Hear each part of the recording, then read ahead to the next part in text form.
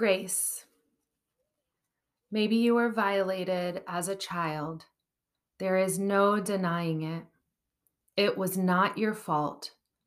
You were too young to defend yourself. You wandered, curious, into the grizzly's cave and woke him. He ate you up.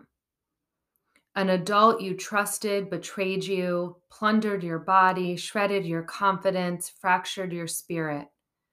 You grew up crooked, thickened around your wound, exposed to the bone in the places where you once were whole.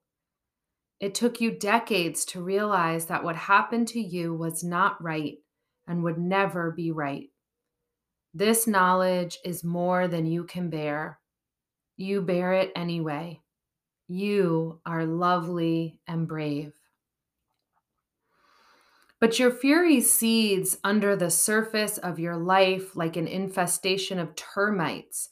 From time to time, the demons erupt and you find yourself lashing out at your difficult children or your unhelpful lover, and you hate yourself and the one who hurt you all those years ago, all over again.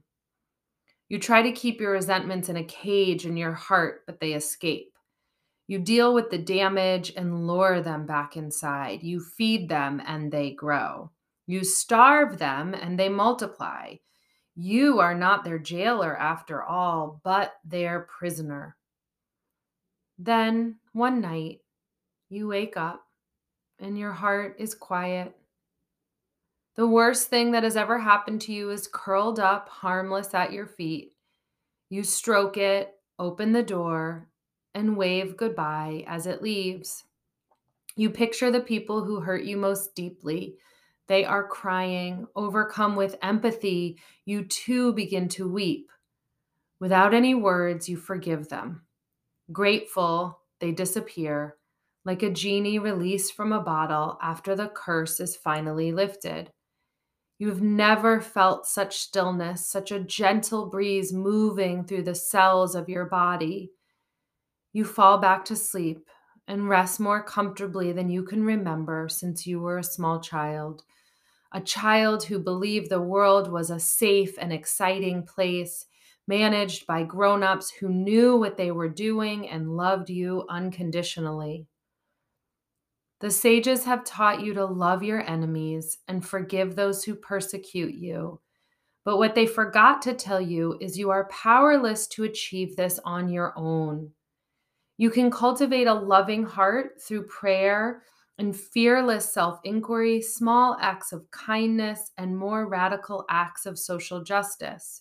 You can turn towards your pain and say yes to your life, but you need the God of love to meet you halfway. You cannot forgive without grace, and grace is not something you can demand. You can only sweep out the chamber of your soul and be ready to receive when it comes. And when it does, there is not a doubt in your mind that you have been blessed.